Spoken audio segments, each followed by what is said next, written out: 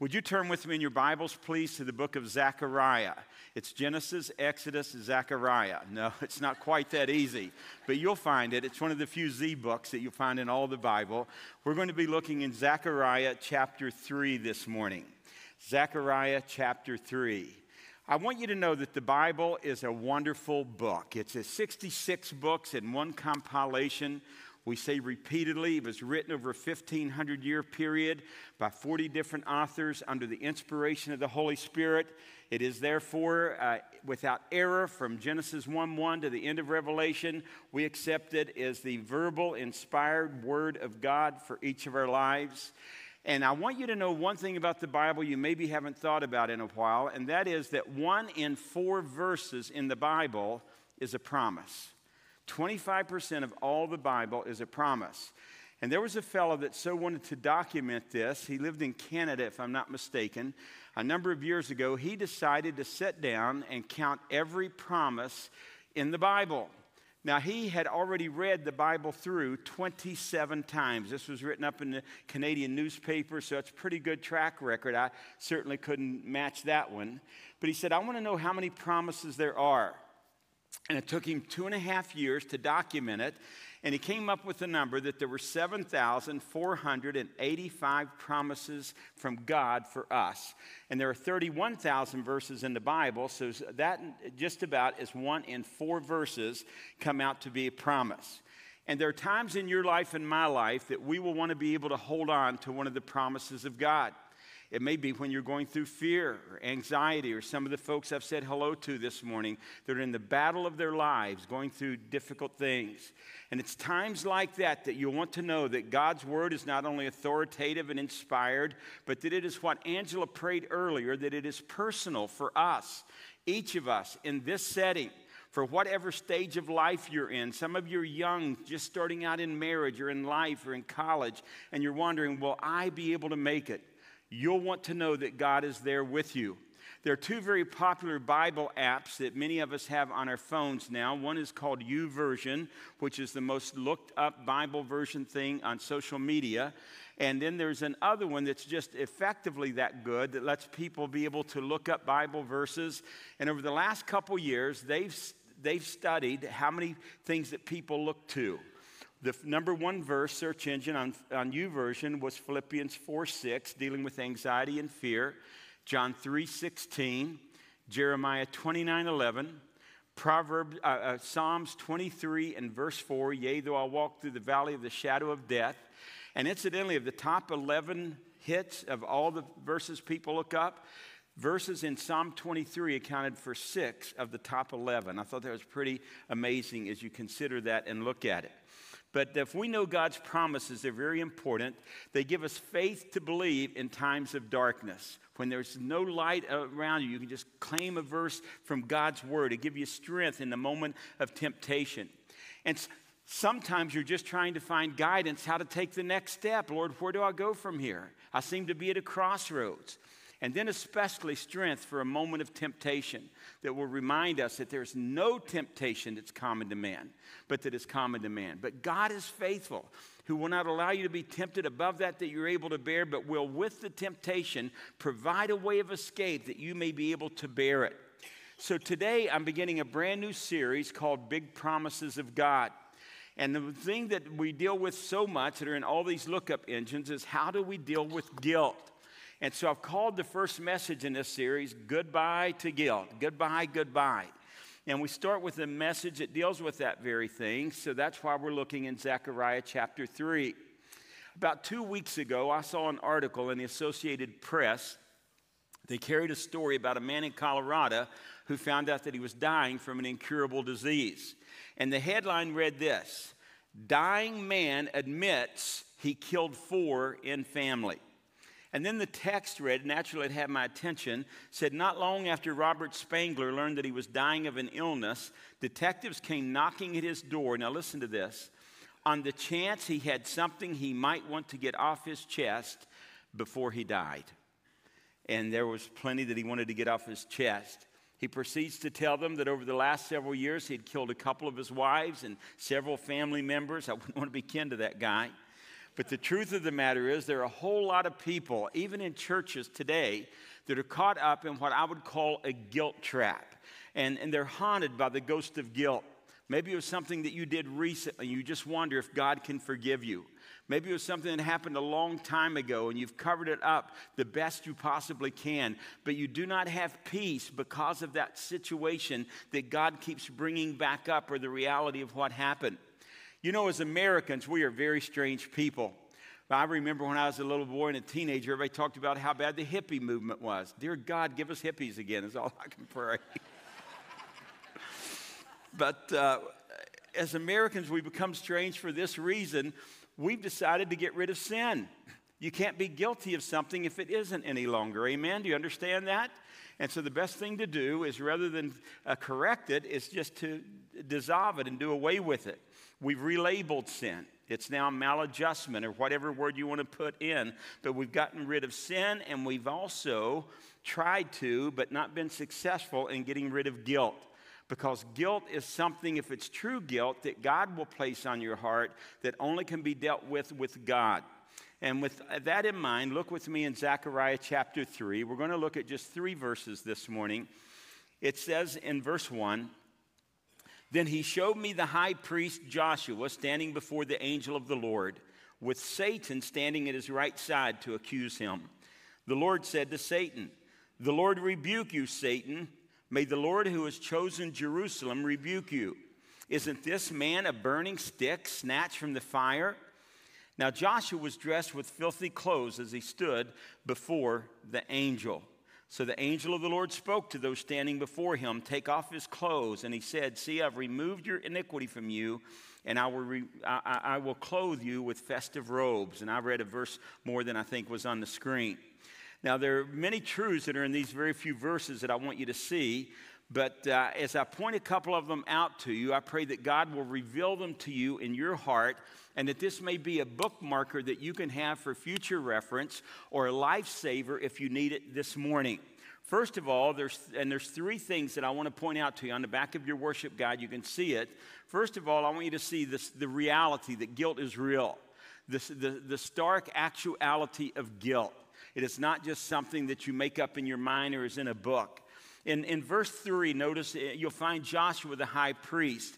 Now, this is not the Joshua that succeeded Moses. This is a high priest Joshua that's involved in the rebuilding of Jerusalem when they come back much later.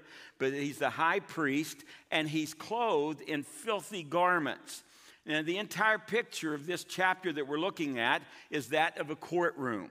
There's God in his holiness sitting on the Supreme Court bench, if you will, of the universe, and he's on the throne. And before him is Joshua, and Joshua is in very filthy clothes, which is very unusual, because there's one thing about a priest's garment: it is made out of linen, and it is spotlessly white. So for the pastor, the priest, to be before God in this picture and being in these filthy garments is totally not what you would think. And he's filthy. He's the prisoner. He's the accused. And Satan is there. And Satan is at the right side or the left side of the prisoner, and he's serving as the prosecuting attorney. He's accusing Joshua before the throne where God is sitting. And he's the adversary. And he's saying, on the basis of God and your so-called holiness, you've got to judge this man because of his filth. He's done everything wrong that a priest should never be involved in. And as we look at the picture, it seems as though the prosecuting attorney, Satan, has a good case against Joshua, because Joshua is standing beside him. He's supposed to be in white clothing, and he's in filthy clothing. Not dirty, not dingy, not dusty, but filthy. The very mire of sin, whatever that sin is, you can fill it in that would make us dirty and make us black. That's why the old song is so popular. What can wash away my sins? Nothing but the blood of Jesus. And here he is standing in that situation. And let me assure you that nobody is ever able to deal with their sin until they do what Joshua would have undoubtedly done here, and what we have to do, and that is to be willing to admit that we are guilty. I want you to put in your margin a reference. It's not on your outline. I'm going to show it to you on the screen in a minute.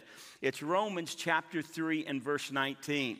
And here's what Romans 3:19 says. Notice on the screen. It says, now we know that whatever the law says, it says to those who are under the law, that every mouth may be stopped and all the world may become guilty before God. Every mouth stopped. Do you know what Romans 3:19 is saying to us? If you're guilty before God, if there's an unconfessed sin in your life as a believer, the best thing that you can do is to just shut up and plead guilty. There's no reason to debate, well, Lord, my sin was different. Lord, the reason this happened is because of this. Romans 3 is saying that let every mouth be stopped and all the world become guilty before God.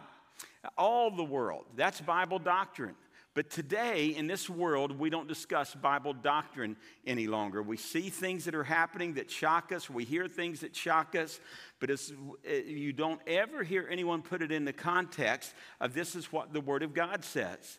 Well, the one group of people that should be putting it in that context is the church of the Lord Jesus Christ.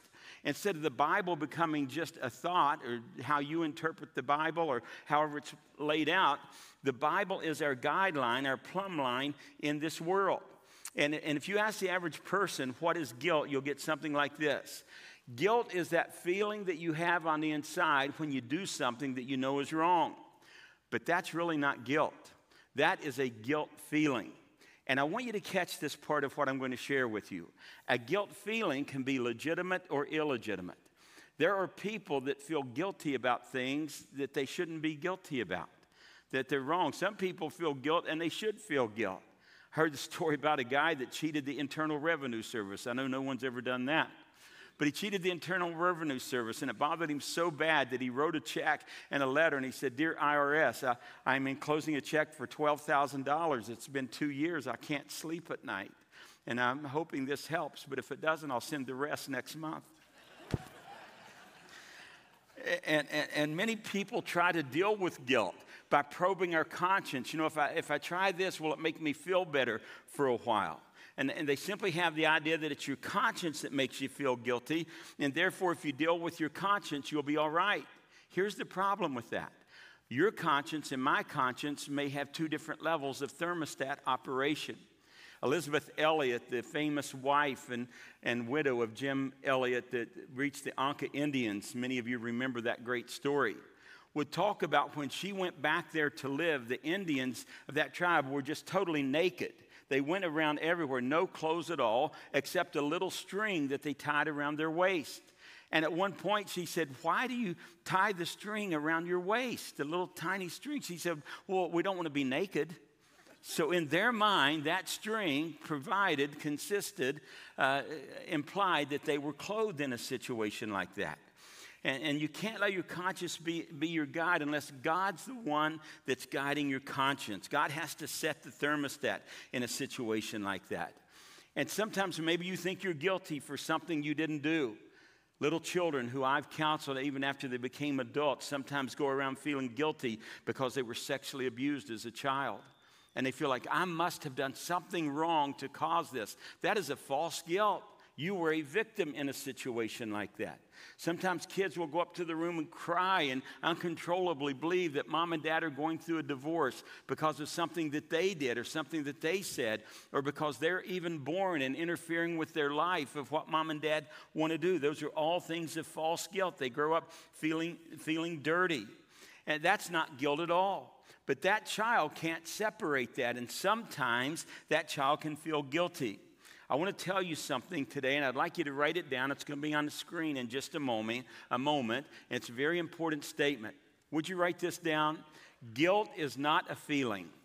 It is a reality. Guilt is not a feeling. It is a reality. Don't trust your feelings. Dr. James Dobson wrote an incredible book called Emotions. Can You Trust Them? And in that book, he covers the top 10 emotions that we go through humanly. And in every single case, Dr. Dobson says, don't trust that emotion. Deal with the reality. And the reality is when we know we've transgressed the law of God that brings judgment, not only the judgment that's to come, but it brings a lot of emotional baggage with it right now in the life we're living and experiencing. And sometimes anxiety can come as a result of guilt. Depression can come as a result of guilt. The windows of our soul, instead of being clear, looking up to God, they're covered with this grime, with this filth that's portrayed for us in Joshua's garments in this situation. And what an outlook so many people have, than not be able to see clearly God. And as a result of that, it is possible that your physical health can be impacted, your emotional health, your mental health. So many things can happen because of guilt.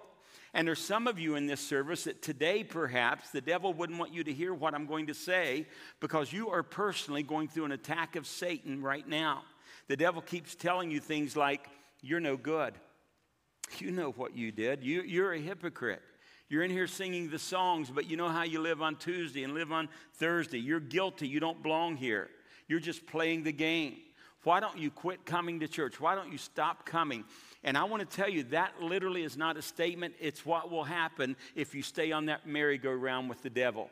He will win that battle until you learn to resist the devil and forcing him to flee from you with the power we have, with the Word of God and the help of the Holy Spirit who's beside us. And after a while, you'll give up, because guilt not only has eroded your happiness, it can cloud your outlook of any hope that you have of being the person that God wants you to be. And maybe guilt has so condemned you that today you're the one either in this room or listening by way of live stream that you're ready to quit. You're ready to throw up your arms. You're in a trap. You're in this guilt trap. Well, how do you deal with that guilt if that's the situation that you're in? A great many people try a great many different things. Some people go to a psychiatrist or a psychologist, and I want you to know that I respect these men and women that do so incredible things, and my family has benefited from good Christian counseling in the past years, and I'm thankful for that. But you listen to me. There's not one psychologist, there's not one psychiatrist that can deal with your guilt unless they point you to the Lord Jesus Christ. There's nothing they learned in college. They don't have a little experiment. Their pop psychology, anything they come up with will not work. Now, they can deal with the guilt feeling, but they can't deal with the guilt. And what if you get connected? If you say, well, my insurance doesn't cover a Christian counselor, so I just go to the one my insurance covers. And many of them are probably very, very good on some things, but no one can deal with sin but the Lord Jesus Christ. Please say amen to that. We have to begin in that process. And you go to them, let's say for a moment that they're not godly. Let's say that they're ungodly. Let's say that they're woke, to use the term currently being spread around in our society today. And they say, well, the reason you're feeling guilty is because you're trying to go by this antiquated book you call the Bible, and you believe those antiquated rules that you're breaking. And probably the best thing you need to do is break your belief in God so you can be comfortable with the way that you're living. That is why, brothers and sisters, many mainline denominations have given up standing on the Word of God to help people feel good about where they're standing in sin and compromising the Word of God. I don't think hell is hot enough for the people, the leaders in churches that have compromised the Word of God to help people feel good. If every time you come to church I make you feel good, you need to fire me and get another preacher. And because I need the job, I'm going to scare the hell out of you today.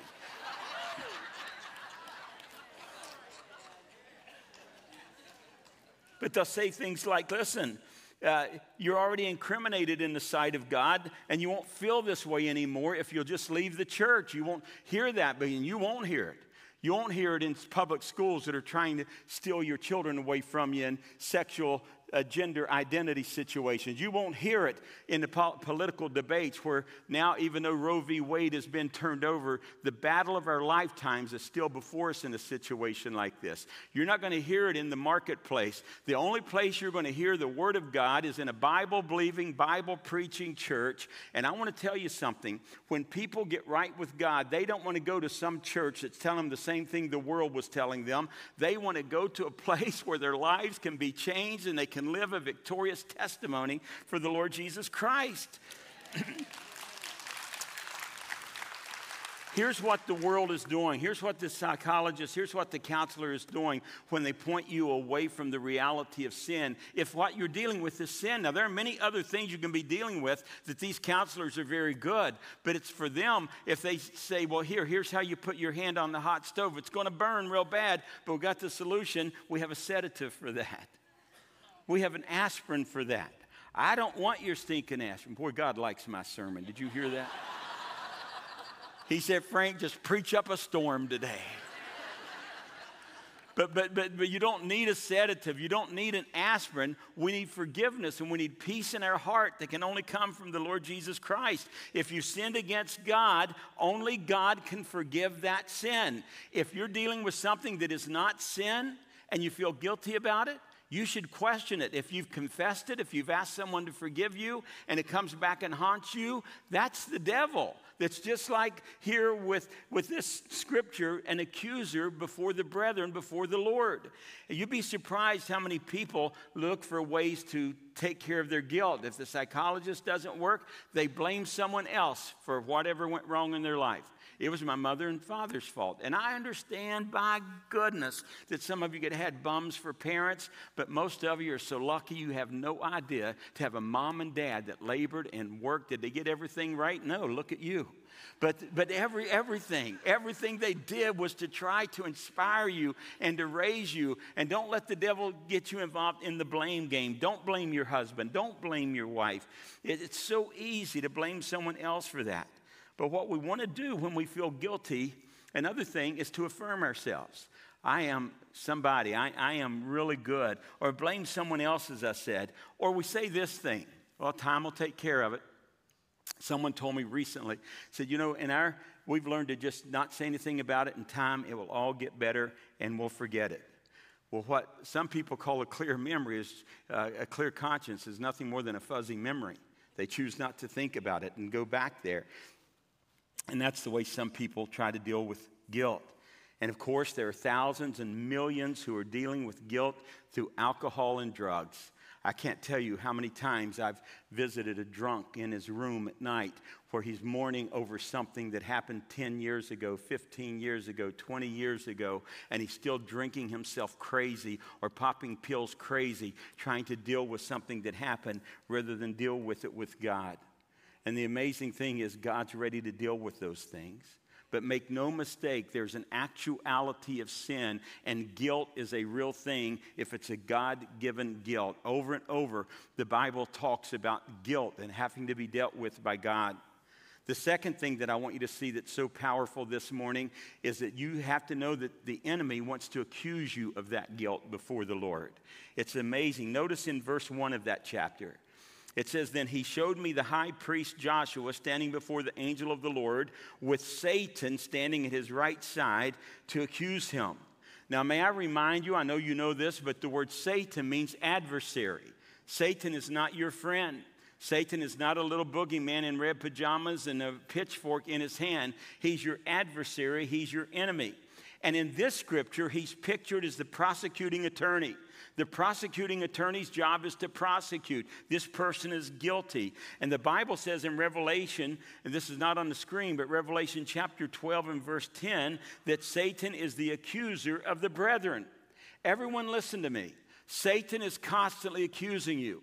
I don't care if you've read the Bible 27 times or you've only read 2 verses in the Bible 7 times. Satan, if you're a child of God, is going to do everything he can to make you feel like a sack of sin on a popsicle stick before the Lord. He's going to come after you. And we don't like it when we're being attacked. Do you like people talking behind your back? Satan talks behind your back to other people. He'll talk about you to your face. He's an accuser. He's pointing his finger of accusation in your face. Constantly, he's accusing you before God and right to your face. That's why the Bible says he's an accuser of the brethren. And he points out your sins. You say, Frank, I don't think Satan would point out my sins. He would want to hide my sins. Oh, no. Satan wants you to sin, and then he wants you to suffer the consequences of that sin. He encourages you, and then he rejoices in the suffering that you experience.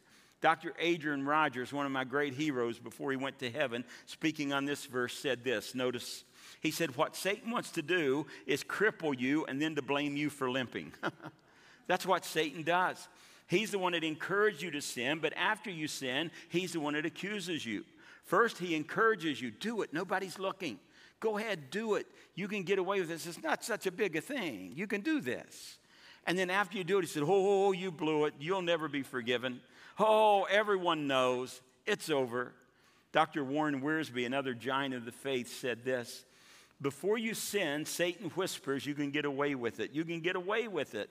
And after you sin, he shouts, you'll never get away with it. And that's just the way he does.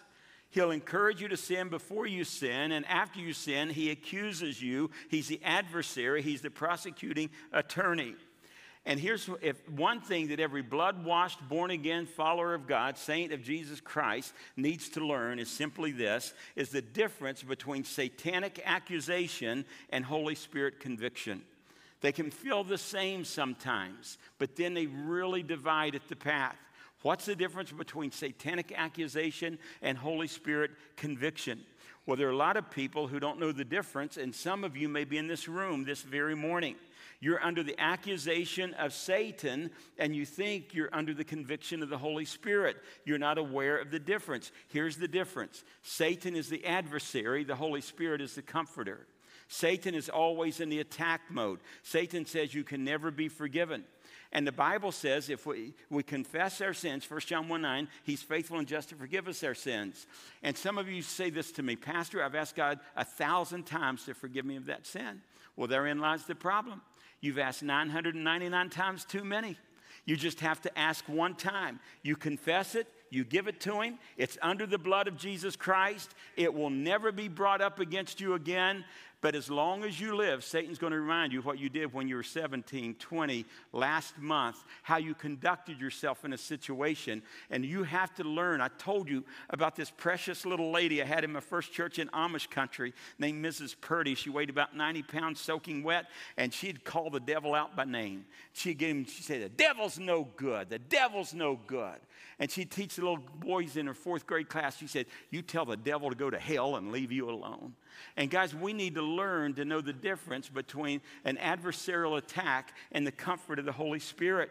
Satan accuses you to drive you to despair, and the Holy Spirit convicts you to draw you to Jesus Christ. Do you see the difference? Despair, giving up, moving forward. You say, Frank, I don't get the difference. Wake up. Great example of that would be in the Bible. At the end of Jesus' life, 2 individuals, Simon Peter and Judas Iscariot. Judas betrayed Jesus. Simon Peter denied Jesus Christ. However, Judas really never knew Jesus, and Peter did. And if you're here today and you really do know Jesus Christ, and Satan is continually attacking you, you can deal with that this morning. It was Judas who sold Jesus for 30 pieces of silver. Do you remember this? And he was so guilt-ridden with that thing, so filled with remorse, that he took those 30 pieces of silver, flung it down on the ground, and he went out with very trembling fingers. He made a noose. He went up on a cliff, and he flung himself down in the hell that was before him to try to escape the hell that was within him. And there's no escape that way. Peter, on the other hand, denied Jesus Christ 3 times, and the Bible said he too went out and wept bitterly because of the sin that was there. But he didn't end up as a suicide. He ended up as a mighty apostle of the Lord Jesus Christ that gave the great sermon on Pentecost Sunday, a man of God. There's a difference between accusation and conviction. Peter was under conviction. Judas was under accusation, and we need to know the difference. And we have to understand that guilt is real and that Satan is a liar. And you'll want to make sure that it's not the devil who's accusing you when you feel like you're not worthy. As a child of God, you are worthy. There are no second-class citizens. You say, well, why do I feel bad? It's not because you're sinlessly perfect. It is because maybe that when we do fall short, and come on, it's just us. We're not even on television. How many have messed up since you've been a Christian? Raise your hand. Say, whew, the wind is knocking me over so strong. You know, each of us And when that happens, the thing to do is don't wait till Sunday morning to deal with it. If it happens on a Monday, you deal with it on a Monday. If you're in your car, the Lord really convicts you, you pull that sucker over on the side of the road, put on your emergency flashers. If a cop pulls up, say, I have an emergency. I'm getting this thing right with God. Satan is not going to steal my sleep another night. And you're going to get that thing right. If it's on a Wednesday prayer meeting, wherever you're at, whenever it takes place, you give it to God. And let me give you a verse of Scripture. 2 Corinthians 7:10 says this. This is a great verse. For godly grief produces a repentance that leads to salvation without regret. But worldly grief produces death. Godly grief, that's what Simon Peter had. It worked repentance. He wept bitterly. The grief of sorrow of this world, on the other hand, produces death. And that's what Judas had. He never knew how to get out of the guilt trap. He committed suicide. And I want you to hear this. I think Satan helped him along every step of the way. Shouldn't have been, but I was reading stories of famous actors and athletes who in recent years have committed suicide. And I thought, what brought them to that point? That they thought they had everything. They had the talents, they had the health, they had the monetary resources, and yet they reached that point of giving up. And though there may be some times you say, well, you know, they were struggling with this, trust me, nothing more would Satan enjoy than to steal, kill, and destroy. That's why Jesus said in John 10, and why it's never God's will for someone to take their life. The Bible said, Jesus said, I've come to give you life, and it might be a more abundant life. And I know life can be hard and life can be difficult, but I promise you there are untold millions of believers that can tell you that every step of the way Jesus Christ will help you, one day at a time, one step at a time. So there's the stark actuality of guilt, there's the satanic accusation, but here's the best part, so you'll love me again, all right? And that is, we have a Savior, and He's our advocate. And that's the Savior's advocacy for our guilt. Look, if you will, again in verse 2. The Lord said to Satan, the Lord rebuke you, Satan. May the Lord who has chosen Jerusalem rebuke you. Isn't this man, speaking of Joshua, a burning stick snatched from the fire? Now here's the courtroom again. God is the judge. There's Satan, the adversary, who's resisting him and accusing him. But then the Lord says to Satan, the Lord rebuke you. Look at it again. The Lord rebuke you, Satan. May the Lord who has chosen Jerusalem rebuke you. Isn't this man a burning stick snatched from the fire? Who are they speaking of? Well, he prefigures the person Jesus Christ. The Lord Jesus Christ rebuke you. Put this verse in your Bible, 1 John chapter 2 and verse 1. It's on the screen. It says, my little children, I'm writing you these things so that you may not sin. People say, well, the Lord doesn't care if we sin. We got greasy grace and we can live any way we want to. Jesus Christ came to this earth because of sin. It is never God's will that you have to sin. I know we have sinned, I know we can sin, and we probably will sin, but it is not the norm, it is not what God wants, and it is not God's will for us to sin. It says, I'm writing these things so that you may not sin, but I'm so glad for the fire escape verse. This is the rest of it. But, I love the word but, circle it, underline it, cut it out of your scripture and hold on to it. But, if anyone does sin, we have an advocate with the Father, Jesus Christ, the righteous one. You know, God's forgiveness is not an encouragement to sin. God's not just saying, just sin and it doesn't make any difference. No, these things I write to you that you sin not. But the rest of the verse says, but if we do sin, we have an advocate with the Father. Did you hear that? If we sin, he's speaking to believers, those of you that raised your hands, but if we sin, we have a court advocate with the Father. You have an adversary that's against you, but you have an advocate that's representing you. The adversary is Satan. The advocate is Jesus. If any man sin, we have an advocate with the Father. He is the propitiation. That word means he is the satisfaction. God says, I'm satisfied with the payment that Jesus made in your life in this situation. And not only for our sin, but the good news is for the sin of the whole world. And that's why we have 11,000 missionaries serving around the globe right now, telling the good news of the Lord Jesus Christ to people. Listen to what I'm going to say. I don't care who you are. I have the greatest news for you this morning if you'll receive it, and that is that there's someone who is pleading your case before God.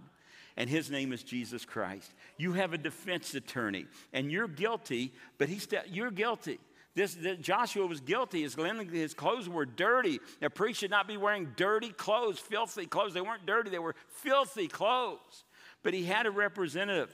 And the representative said, Holy Father, what the adversary has said may be true, but Holy Father, these sins have been atoned for. They've been paid for. And I present as evidence of that the nail scars in my hand. I present that the bloody crown on my head. I shed my blood. I'm Frank's advocate. I died for that cause. And do you know what the finished work of Calvary is? I mean, just listen to the hammering on the cross. The nails going in Jesus' hands, the spear going in his side, the blood coursing down his cheeks. And the good news when you read that is that you can rejoice, my friend, because on that cross he bowed his head and he said, it is finished. And that meant that it is paid in full. The finished work. But do you know there's an unfinished work that Jesus had after he left the cross? Did you ever think about that? When he left the cross and came up out of that grave and ascended to the right hand of the Father, Hebrews 7:25 says, he ever lives to make intercession for the saints. He ever lives to make intercession for. That word intercession and for means on our behalf, for the saints. Those of you who maybe even as a child or a teenager, as an adult, have trusted Jesus Christ as your personal Savior. He knows your frailty. He knows your frame, the Bible says.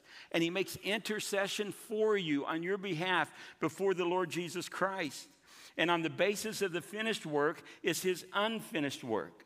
And in the Lord, we have a high priest in heaven. That's why on a regular basis, you should run to Jesus and say, Lord Jesus Christ, you are my strength. You're my hope. But if you sin, we have an advocate with the Father. And when the adversary says you're guilty, Jesus says, but for those sins I died. One last verse, 1 John 1:9.